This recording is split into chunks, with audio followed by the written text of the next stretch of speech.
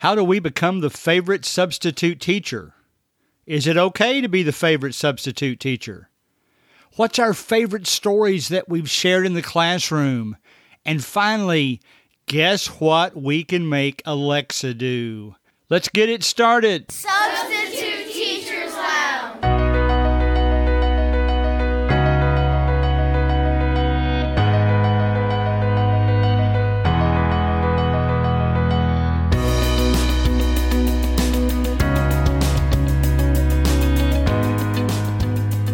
All right, guys, I want to welcome you to Substitute Teachers Lounge this week. I want to tell you that you're stuck with me this week. We've had a bunch of interviews, several episodes in a row.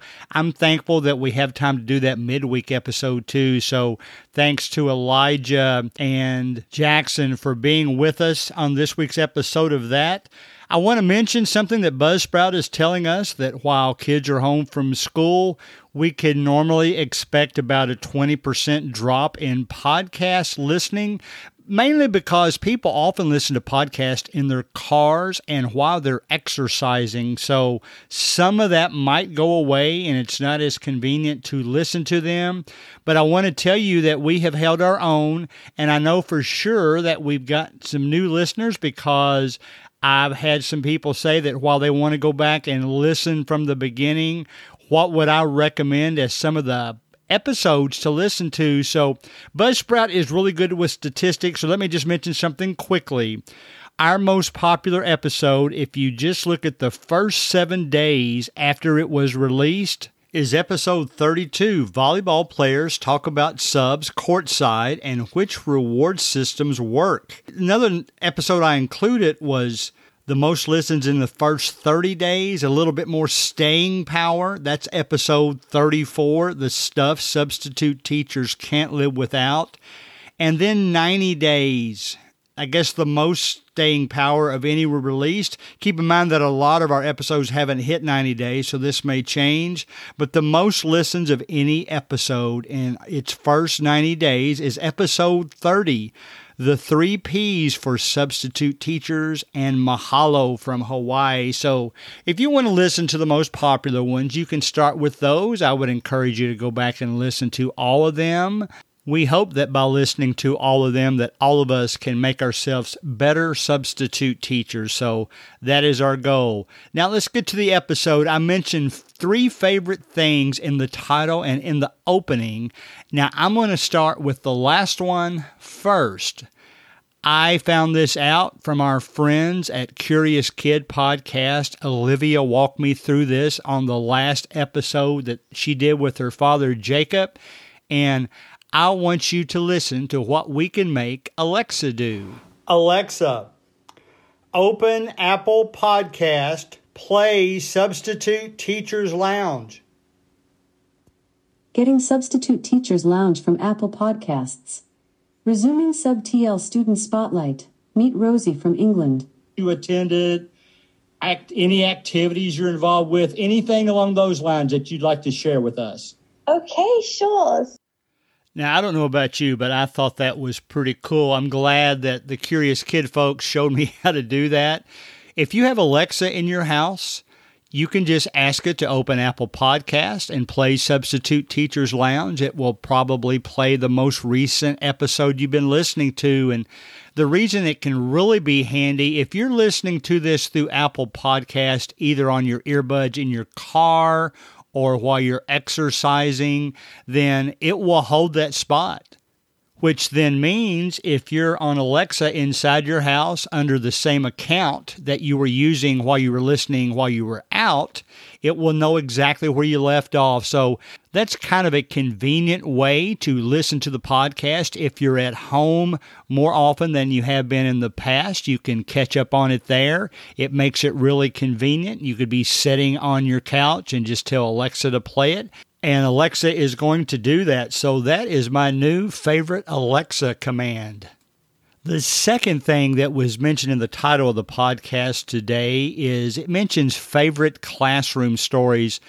And I got to thinking, I have recently on another person's podcast, they asked me to share a few minutes about perhaps the most famous teachers or I even made it so it was the most famous substitute teachers. And then a story that I have shared while I was a substitute teacher in the classroom that might not be the kids' favorite necessarily, but it's my favorite. And I got to thinking when I shared that on the other podcast, and I'll tell you what podcast that is as soon as it's made public there. But I got to thinking, I've never really shared that story with you guys. So without further ado, I'm going to do that right now. I want you to hear the story that I shared with them, and you can let me know what you think later at gregcollinssubstitute@gmail.com. So here we go. If you talk about famous teachers, most everybody at the top of their list will mention Helen Keller and Anne Sullivan, and there's been so many books written about them. There's really nothing more I could say. So instead, I thought I would talk about famous substitute teachers. There's two I want to bring up, and then a story I'll share. Probably the two most famous substitute teachers was, believe it or not, Albert Einstein was a substitute teacher for 2 years in Switzerland. And then John Scopes was a substitute teacher in Tennessee. Now, he was a substitute teacher in 1925.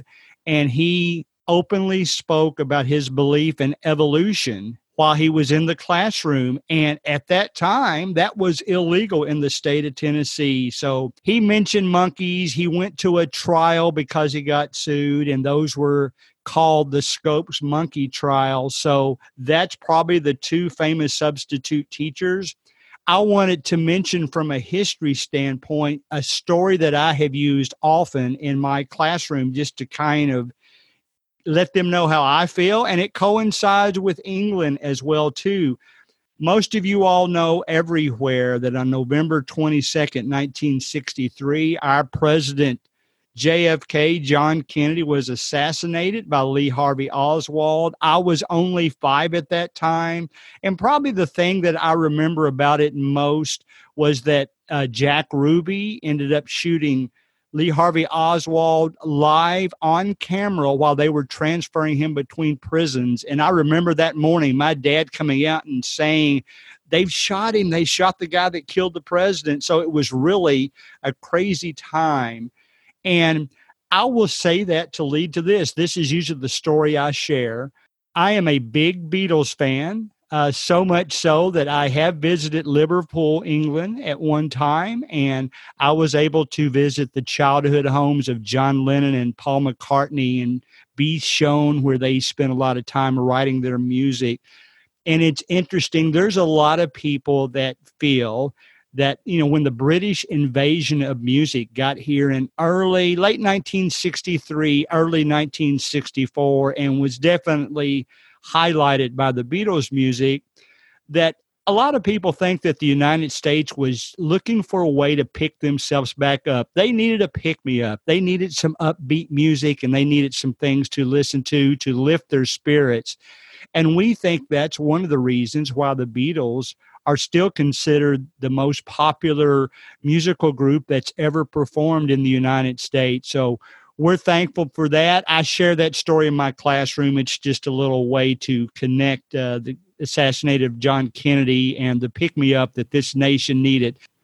So there you have it. That's my favorite story that I share in the classroom. You know, I have thought that for years, and I just thought I was crazy that maybe the Beatles wouldn't have quite been as popular if the country wasn't hurting and just looking for something exciting to pick us back up. But then I've read other people that have the same thoughts since then. So it's interesting that kind of like the butterfly effect, I guess, if maybe our president had been shot, who knows, maybe the American bands would have maintained more popularity than the British bands that came over. But that's the story that I share in the classroom. I'm sure my students will tell you there's some other stories I've shared that they thought were more exciting, probably that made them laugh more.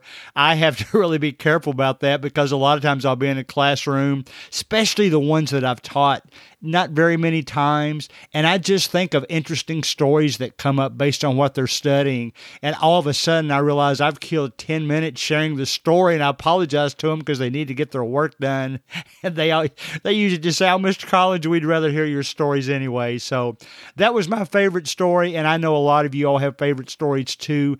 Feel free to send them to me. I would love to share them in my classroom. Send them to me at gregcollinssubstitute@gmail.com.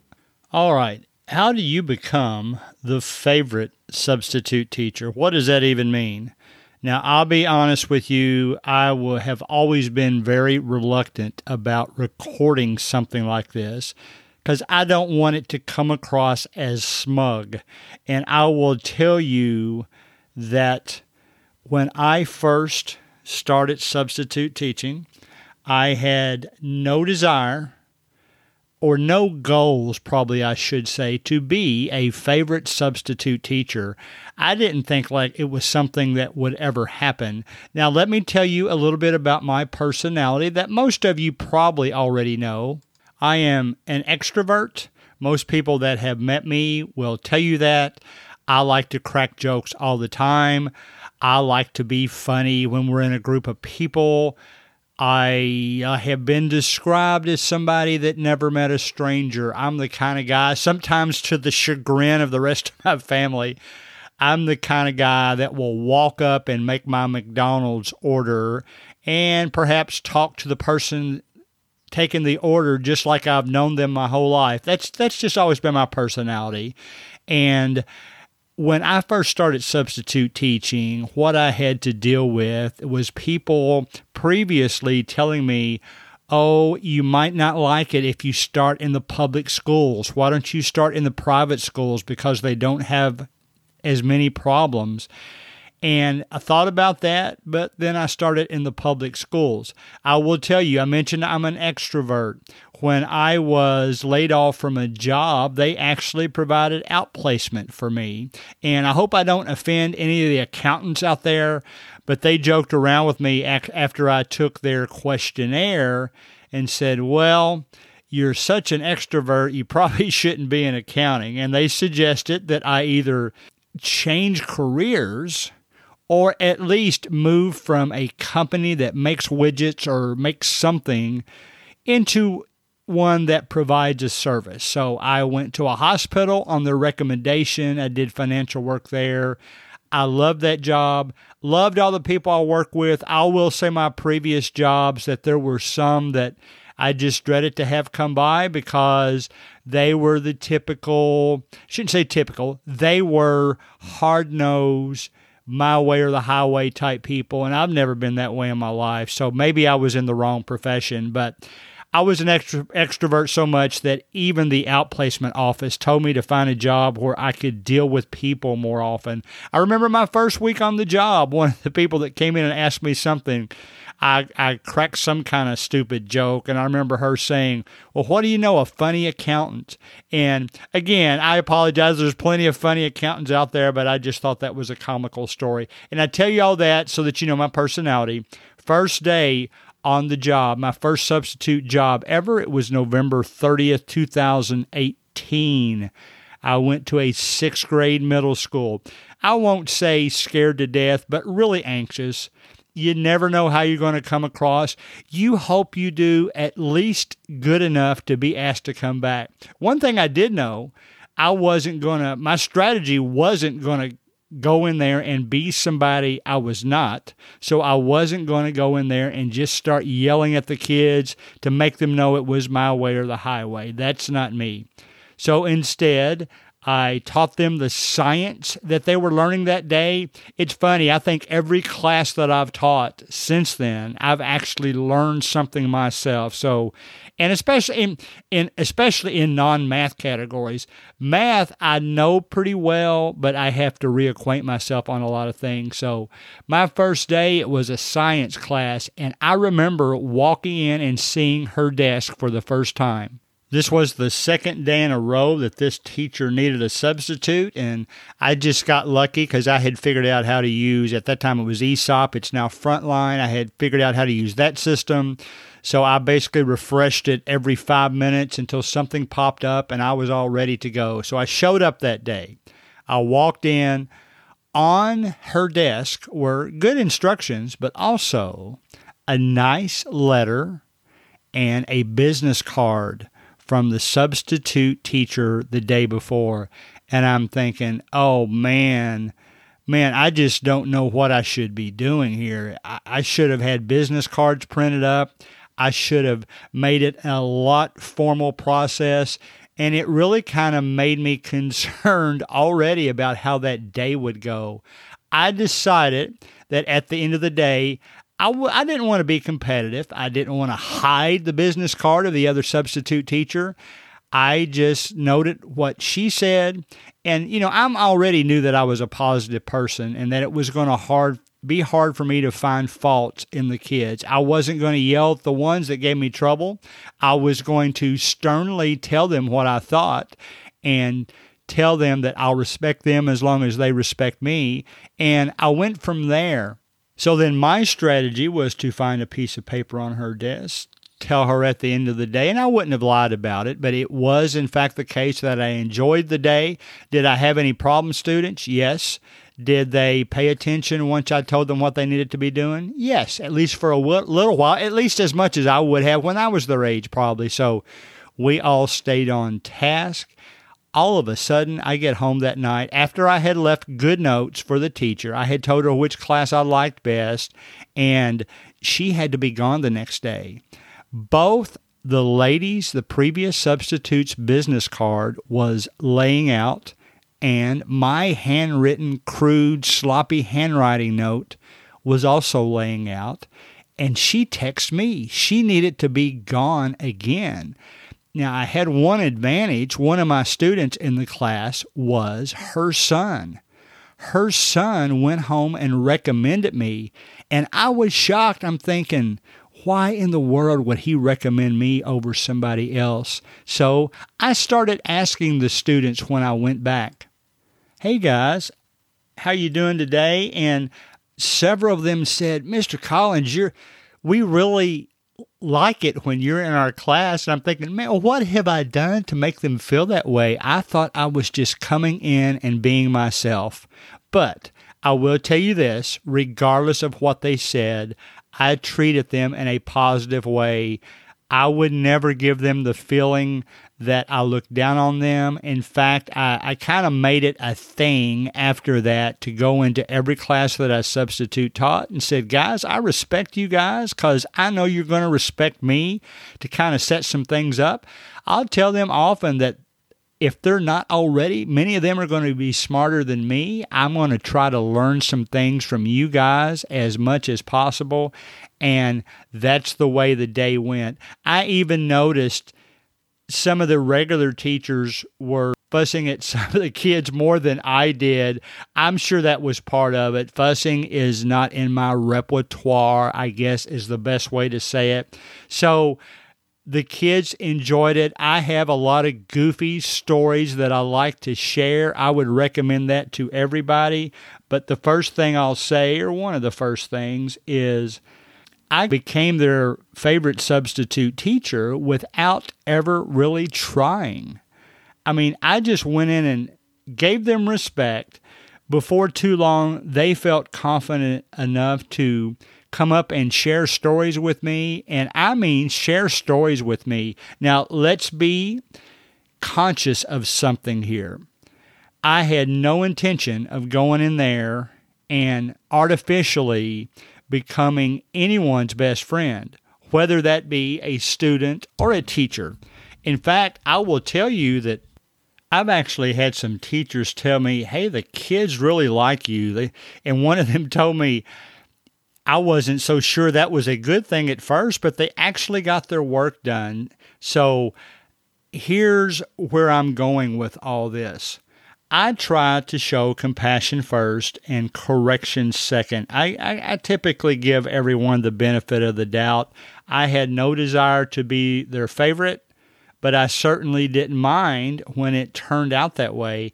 Now, I will tell you that I'm not everybody's favorite substitute teacher. I will tell you a story that I thought was kind of funny. In fact, it was the last week of school before our long break that one of them came up to me and said, "Mr. Collins, you're my second favorite substitute teacher." And I thought for a while, and then I said, I'll take that. Tell me who your favorite is. And they told me, and I know that person, and they're one of my favorite people too. So I think they made a good choice, and I don't mind second place, or I'd like to be in the top 10 maybe. But I want to be someone that the kids look forward to dealing with, because I certainly look forward to seeing them. I love it when I see them out in public and I get to talk to them in a different way. You've heard me talk about how close I become with some of the girls who play in softball or volleyball because I get to see them a lot. From the students that I interview that I ask them about substitute teachers all the time, and they prefer the ones that stay interactive with them, that share the stories. I've also heard, and you've heard if you've listened to all the podcasts, the ones they don't like are the ones that maybe fuss at them for something as simple as sharpening a pencil, like be done with it and hurry up, or the ones that just come in and basically are babysitters and come in and sit at the chair. I will recommend to you that those kids watch the substitute closely. They are naturally going to be more inclined to remember the ones that talk and interact with them more often than the others. That's all I'm doing. I'm doing it because it's my personality, but anybody can share stories, and they're really going to like those. I don't care if you're an extrovert or an introvert. If you're somebody that doesn't particularly enjoy talking in front of groups, well, that's going to make substitute teaching hard because that's part of the job. You have to interact with the students. But always remember, all those students are in different situations. We're going to have an opportunity here in a few weeks, whenever we return to a substitute teaching role, of picking kids back up that have just been through the same layoff that we have. It's going to be a weird time. It's going to be something that they're looking for somebody to help pick them back up from a time that they're going to end up talking about and sharing with their kids and their grandkids. It's really bizarre. It's like the stories when I've shared, I shared that Kennedy story earlier in the episode. I talked to them on occasion, not much, but on occasion about 9/11. They know that I will be an advocate for them. I'll try to make them a better person. They'll help me be a better person. I'll go to bat for them. I'll take up for them. And I will say, yes, if you go to a school and the kids are excited to see you there, and it almost gets to a point where it's a little embarrassing because they're coming up and saying, "Hi, Mr. Collins," and all the other teachers are looking, maybe some of the other subs. That's made me feel guilty in the past. I don't really feel guilty about it anymore. I kind of embrace it. I enjoy it. Now there's also kids that will walk straight by me. I consider those kids a challenge. I try to make sure I go out of their way and talk to them too, because for whatever reason, they're not comfortable enough with me yet. But there's always a way to interact with each and every student. Maybe you see a drawing on their desk that they've done while they had some free time. You can comment about it. Maybe they'll share a story with you, that something they had to go through, and you can be sympathetic with them.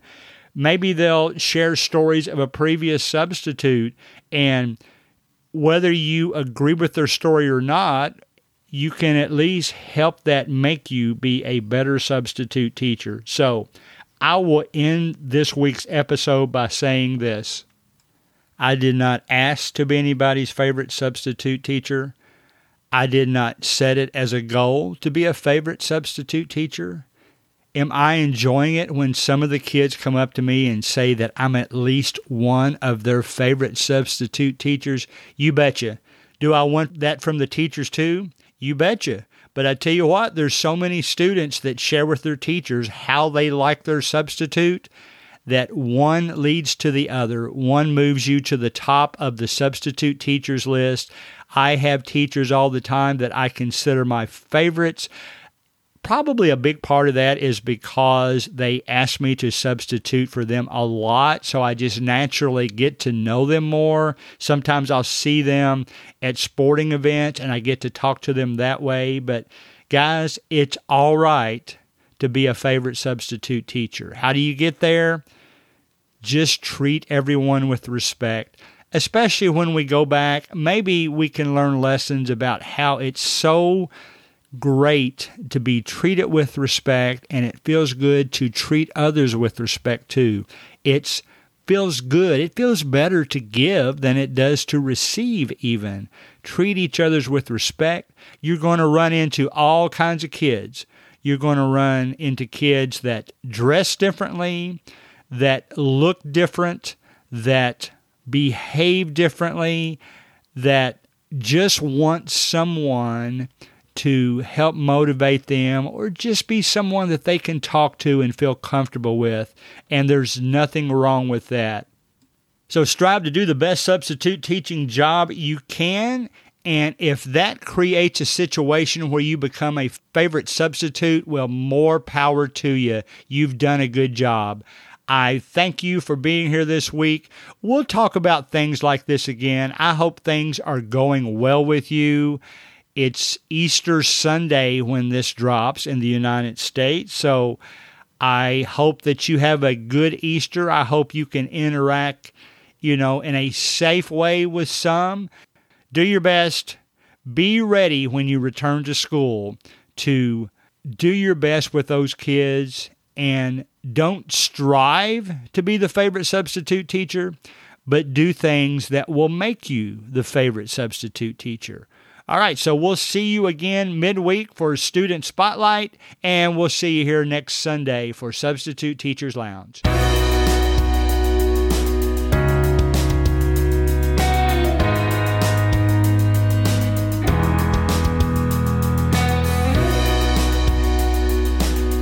Music provided by Ben Sound.